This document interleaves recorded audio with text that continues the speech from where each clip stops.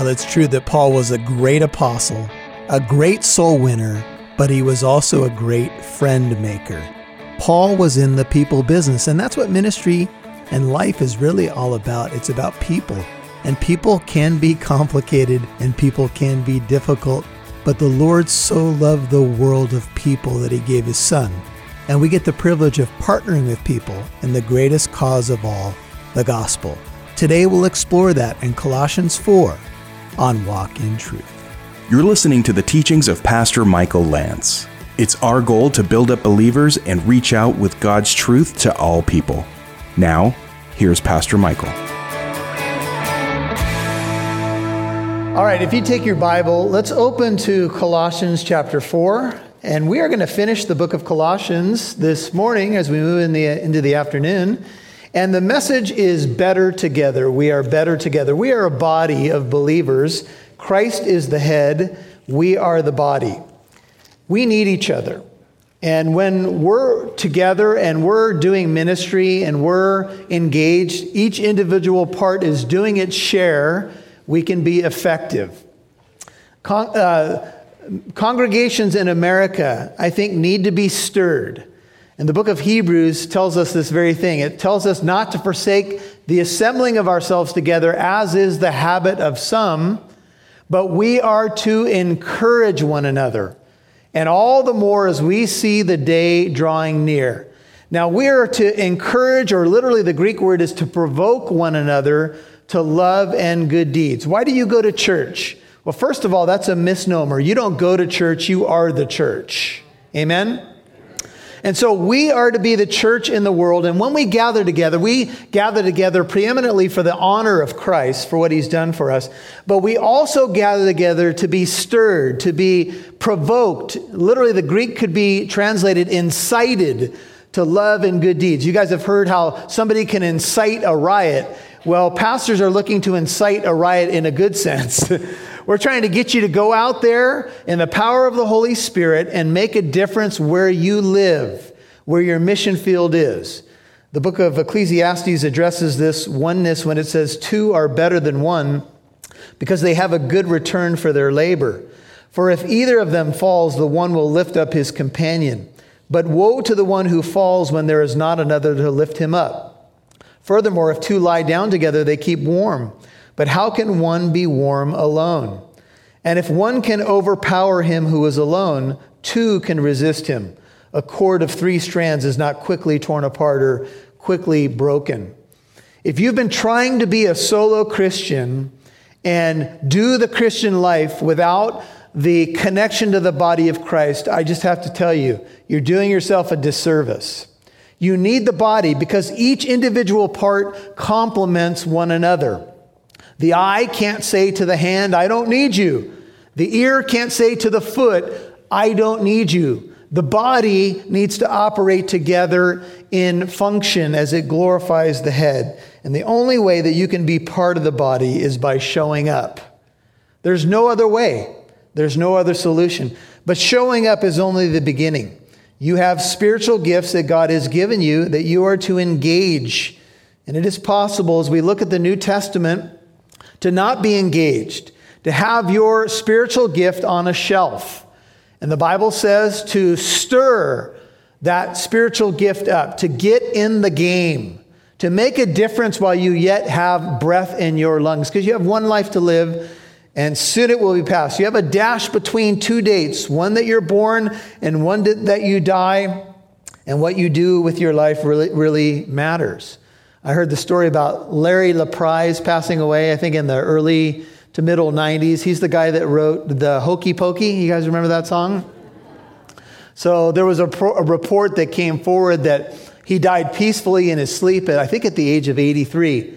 The only problem that the family had was getting him into the casket. They got his left leg in, and then that's where all the trouble started. So anyway, I thought you might need a little bit of humor as we get going on the message. If you tell that joke anywhere, do not give me credit. Anyway, so we're in Colossians 4, verses 7 through 18. Father, as we get into this message calling called Better Together. We are certainly better together, and this is a precious family of believers. The folks that are here, I was watching people just come in today and thinking, man, what a precious body of believers. The people that have been here, some of them have been here as long as I've been here or longer, and it's amazing, their commitment, their faithfulness, their love. And they are always in my hearts, Lord, in my heart. And I pray that you will bless them and encourage us as we finish the book of Colossians together today. Bless our time, I pray, in Jesus' holy name. Amen. So one of those family members got married yesterday. Her name is Tori DeMartel. She got married yesterday to a young man named Ben Brzezinski. It was a great wedding. It was out of the Orange County Fairgrounds. And I remember her. She was just a little tiny girl when I first started pastoring the church, and she grew up into this beautiful woman of God. And if you remember, Tori went on the mission field to India, and she joined with a ministry called Sarah's Covenant Home. And what she was doing was she was caring for and pouring the love of Christ into kids in India who pretty much were thrown away by the society and the government. And Sarah's Covenant Home was trying to show the love of Christ to these boys and girls. And so at the age, I think at the time Tori was 19, she went to live in India, left Southern California, left her family, left everything she knew, and began to live in India. She had met Ben at Biola Youth Theater. Interestingly enough, they met playing Uncle Henry and Auntie Em from The Wizard of Oz. And so I kind of joked at their wedding ceremony that they started as an old married couple, and we're kind of doing a reverse thing now because they look pretty young at the altar. They're both about 22, 23 years old right now.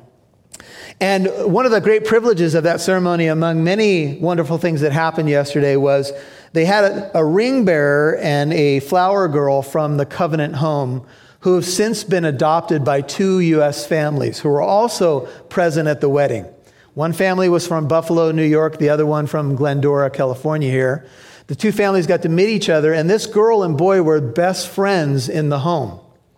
And so when they walked down the aisle together as the ring bearer and the flower girl, you can imagine the emotion that was going on. And the families told us, we had a chance to have dinner with the families, that they really saw a difference in these 2 kids having adopted them because of the love that Tori DeMartel from this congregation poured into those children.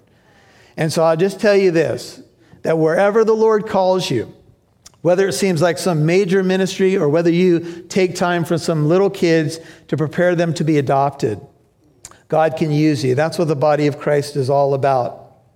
Last week, we had the Oliveras family here, and they're ministering in South America. And if you come tonight, I'm going to talk to you about apologetics and talk to you about Jehovah's Witnesses tonight. And I asked the Oliveras family, are Jehovah's Witnesses a problem on the mission field? And they said it's a major problem. In fact, a lot of the time they have to try to undo Jehovah's Witness doctrine to try to reach people in these countries. So if you'll come out tonight at 6:33, tonight at 6:33, we're going to have worship. We're going to have a time of teaching. I am going to do a Q&A time where you can ask your questions through the app. And if you have a ton of questions or you have a particular scripture that you've talked with them about, we'll deal with that tonight. So that's coming tonight. Colossians 4, verse 7, we're going to look at 10 people. We're going to move pretty quickly. You're going to find yourself somewhere among these 10 people as this letter closes, as Paul's going to talk about these connections that he had with people. Paul was not only a great theologian and an incredible missionary and evangelist and disciple maker, but he was a friend maker. Paul loved people. And if you're going to be effective in ministry, you have to have the love of Christ and a burden for people. And when you watch some of these closings of letters like the majestic book of Romans and Romans 16, the end of Colossians, and many other letters, you'll watch Paul rattle a list of names of people that he partnered with or he sent greetings to. And of course, in some of these cases, like Rome and Colossae, these were not churches that Paul founded. But he still had a great love for people. And he's going to name 10 people, all kinds of different backgrounds. You're going to find yourself somewhere in here. And may I just say to you, as you tune into what the Spirit would say to the church, would you please put yourself in the story today? Would you ask yourself, where do I fit? What is God saying to me today? In fact, I would argue that every time you come to a Bible study, every time you open your Bible personally, you should be asking, Lord, what do you have to say to me today? Now, we got to take Scripture in its context and understand the big picture and the history and all of that. But there's going to be personal application today, and I pray that your ears and your heart will be open. Verse 7, Colossians 4 says, "As to all my affairs," as Paul winds down the letter, "Tychicus, our beloved brother and faithful or trustworthy servant and fellow bondservant in the Lord, will bring you information."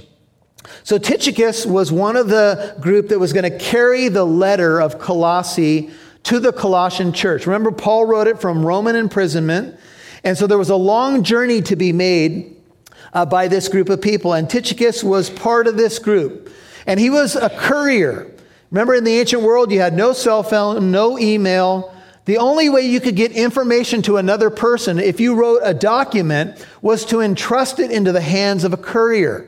And these couriers would have to travel through very difficult circumstances, sometimes crossing oceans, dealing with robbers and rivers, and you name it. And so sometimes these original people who carried letters that we can easily pass by their names were entrusted with the very scriptures that we treasure today. They were given the copy of Colossians, the copy of the book of Romans, and told, you've got to deliver this copy to these individuals. And Tychicus was a man who was found faithful. He never achieved prominence, but he served in an important capacity as Paul's liaison to the churches. He was a faithful steward. If your story was written today, if Paul or somebody else in a modern age wrote a story about you, and was to capture the essence of your ministry, what would the description look like? Well, for Tychicus, he was faithful. He was faithful to the Lord. He was a servant of them, a faithful servant and a fellow bondservant in the Lord. And he was going to fill in any blanks that this Colossian congregation needed. You'll hear more from Pastor Michael in a moment. But first, time can really get away from you. The day-to-day hustle can sometimes leave little time for the more important things in life, like Bible study. Remember that Pastor Michael's teachings can be heard at any time, day or night, on walkintruth.com. You don't have to worry that you have to get out of the car right now, because today's teaching is already online, ready for you to listen when it's most convenient for you. Visit walkintruth.com today to hear all of Pastor Michael Lance's teachings to date. That's walkintruth.com. now back to Pastor Michael Lance right here on Walk in Truth. Were entrusted with the very scriptures that we treasure today. They were given the copy of Colossians, the copy of the book of Romans, and told, you've got to deliver this copy to these individuals. And Tychicus was a man who was found faithful. He never achieved prominence, but he served in an important capacity as Paul's liaison to the churches. He was a faithful steward. If your story was written today, if Paul or somebody else in a modern age wrote a story about you and was to capture the essence of your ministry, what would the description look like? Well, for Tychicus, he was faithful. He was faithful to the Lord. He was a servant of them, a faithful servant and a fellow bondservant in the Lord. And he was going to fill in any blanks that this Colossian congregation needed. The 1 Corinthians 4:2 says, in this case, moreover, it is required of a steward that one be found faithful. Tychicus' name means fortuitous or fortunate. He's mentioned 5 times in the New Testament. He was a friend and companion of Paul. And he was involved in a couple things that you're familiar with. He was a native to the province of Asia, Acts 20, verse 4. He's probably from Ephesus and converted to Christ through the preaching of Paul. He began a friendship with Paul, and it was not easy to be Paul's friend, by the way. Tychicus probably witnessed the great Ephesian silversmith riot against Paul, which prompted the Apostle Paul to leave Ephesus for Macedonia. Tychicus experienced danger and shared immense bravery with Paul. A short time later, when Paul decided to return to Jerusalem, where he would ultimately be arrested, Tychicus was one of the 7 who accompanied him, write down Acts 20, verse 4, as a traveling companion. Some of you will remember that prophecies began to come forth from individuals saying the Holy Spirit says that this man, what awaits him is imprisonment and chains. And Paul would say to the group, I'm ready not only to go to Jerusalem, I'm ready to die for Jesus Christ. Can you imagine? And some of the people were trying to talk Paul out of it. Paul said, "What are you doing? Breaking my heart. I must go. I must finish the race." And it would be one thing to be the group that was sending him off, but how about one of the 7 that's going with Paul? Chains and imprisonment await this man. How about, would you want to shoot up a prayer like this? How about those who are with him, Lord? Do those prophecies apply to us as well, or only him? Should I hold hands with him when we pray? That kind of thing. I mean, look, it's all real stuff here when we're talking about, a sense of preservation. We went to India in 2001, India and Nepal, and we were in a prayer group. We got off a bus at this village, and it was our first experience on the mission field. We all held hands, and the guy who had planted 100 and something churches was there, and as we were praying, he goes, "I know there's persecution in this land. Protect them, O Lord." And I'm thinking, what? Can you clarify? Right? So we pulled up in a bus to this location, and we're going to do hut-to-hut witnessing. And this lady ran up to us, and she had a dead bird in her hand. And she was going, "Oh," and she's waving this dead bird is just going like this. And we're thinking, oh my goodness, we just arrived, and this lady's doing some sort of voodoo magic on us, casting a spell, waving this dead bird around. So I asked my translator, "What is she saying?" And he said, "Well, she's saying that we ran over her bird with the bus, and she would like compensation for her bird." There you go. Anyway, that's why translators are helpful. You have to admire somebody like Tychicus. He was a faithful messenger. He survived the plot by the Jewish leaders to murder Paul. He had trials before Felix, Festus, and Agrippa, a harrowing voyage to Rome, recorded in Acts 27. And these guys stuck with Paul and entrusted with delivering 3 inspired books, as we've mentioned, these prison epistles. Tychicus was a great man of God. You haven't heard much about him, but he was a faithful servant. "For I've sent him," verse 8 says Paul, "to you for this very purpose, that you may know about our circumstances and that he may encourage your hearts." When he shows up, he's not only going to deliver the letter that we're studying, but he's going to also fill in the blanks and tell you about my imprisonment and possible release and encourage your hearts. He's the first one. Faithful brother in the Lord, faithful partner in the Lord. I could go on and on about the faithful men in this congregation. Men who are able to teach, men who partner in ministry, men who show up. And behind the scenes, you don't know everything these guys deal with on the elder board and the pastor board, the pastors. Difficult stuff oftentimes, but they are men of great honor, and it's an honor to serve with them. The second person in the list is a man named Onesimus. Take a look, verse 9. "And with him, Onesimus," he was also part of this group, "our faithful and beloved brother, who is one of your number," one of the Colossians. "They will inform you about the whole situation here." Now, some of you, the name Onesimus rings familiar to you because Onesimus was written about in the book of Philemon. Go a little bit to your right. The book of Philemon. So you got Philemon, Hebrews, and then James. So go a little bit back. Philemon, Hebrews, and James. It's right in that area. It's just a 1-chapter book. And this is the background. Philemon was a master. He was some sort of business owner who had met the Apostle Paul during his missionary journeys. And one of the servants in the house of Philemon was a man named Onesimus. Scholars conclude that the Colossian church met in the home of Philemon. So these letters all work together. In fact, if you buy a commentary set, commentators will often do commentary on Colossians and Philemon because the books go hand in hand. Philemon probably hosted the Colossian church. And here's the history of it. Onesimus was a servant in that house. As I've mentioned to you, a lot of servants in the ancient world. Sometimes they went into servitude to pay off a debt. Sometimes they were born into slavery. So Onesimus served in a household where the Christian church met. He heard the gospel, obviously. He was around the things of God, around Bible studies. But at some point, Onesimus decided to skip town, and he ran away from his commitment to his master, which probably included paying off debts. He may have stolen some stuff. We don't know for sure. And he ran off to Rome.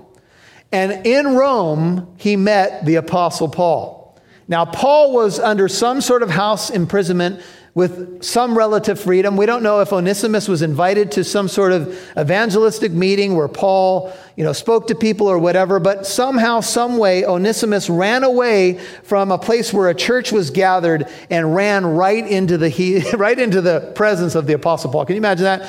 Sometimes we think we're running away from God and we're just actually running to God because God is really fast. He can catch up to you wherever you go, wherever you run. He can prepare big fishes to swallow you. Oh, he's got resources. He speaks whale. Some of you know, I heard a pastor say this morning that Jonah went to the University of Wales. Did you know that? Yeah, and he had an encounter with the living God. So Onesimus ran away. And, there's some people, they grow up in a Christian home. There's Bible studies in that home. They're around the things of God. They've gone to Sunday school, and then they run away from God. But you can't run away from God. The prodigal son could tell you that. Amen. And at some point, if you have a Christian foundation, God is going to catch up to you because God has come to seek and to save that which was lost. And at the end of that story, the father, as Jesus tells the story, he says, my son was dead and he is alive again. He was lost and now he's found.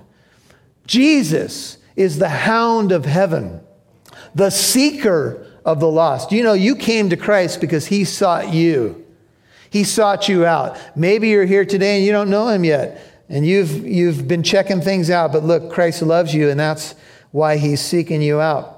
Onesimus was this runaway slave. Take a look at the book of Philemon for a second and look at verse 15. Paul's now sending him back with this group to Colossae with the letter. And here's what he writes in Philemon. He says, perhaps, reading from the NIV, perhaps 1:15 of Philemon, the reason he was separated from you for a little while was that you might have him back for good. No longer as a slave, but better than a slave, as a dear brother. He is very dear to me, says Paul, even dearer to you, both as a man and as a brother in the Lord. And so if you consider me a partner, welcome him as you would welcome me. If he's done you any wrong or owes you anything, Paul says, charge it to me. I, Paul, am writing this with my own hand. I will pay it back. Not to mention that you owe me your very self. It would sound like Paul led Philemon to the Lord. And there was some partnership in the gospel. And so when Paul shared with Onesimus and Onesimus made a commitment to Christ, Paul said, now you have to go back and you need to make things right with your master. It would be kind of like if you worked for a company and let's say that you bailed on the company, you didn't give 2 weeks notice or you embezzled money from the company. And then you met somebody and you became a Christian and that person who's discipling you says, now you go back to that company and you confess your sin and you make amends. And all God's people said, go? What? Yeah, making amends is part of being a Christian. I have a friend that's since moved out of state, but he became a believer many years ago. And he said the Lord put on his heart to make 3 phone calls. One of which was he had to call a company that he had not been financially filled with integrity. And so he had to make a phone call to that company and confess what he had done.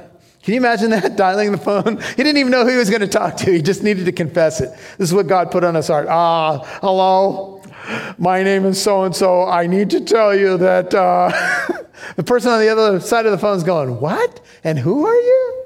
Right? But this is what the Lord does. He wants us to have a conscience that is clear.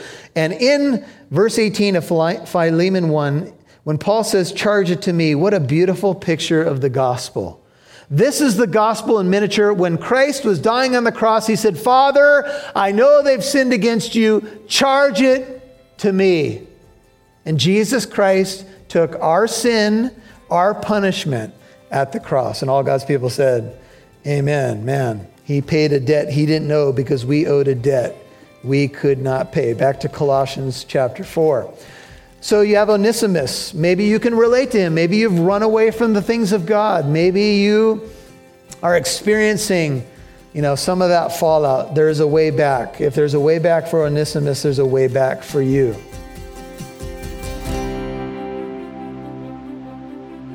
Indeed. Maybe you have run from God.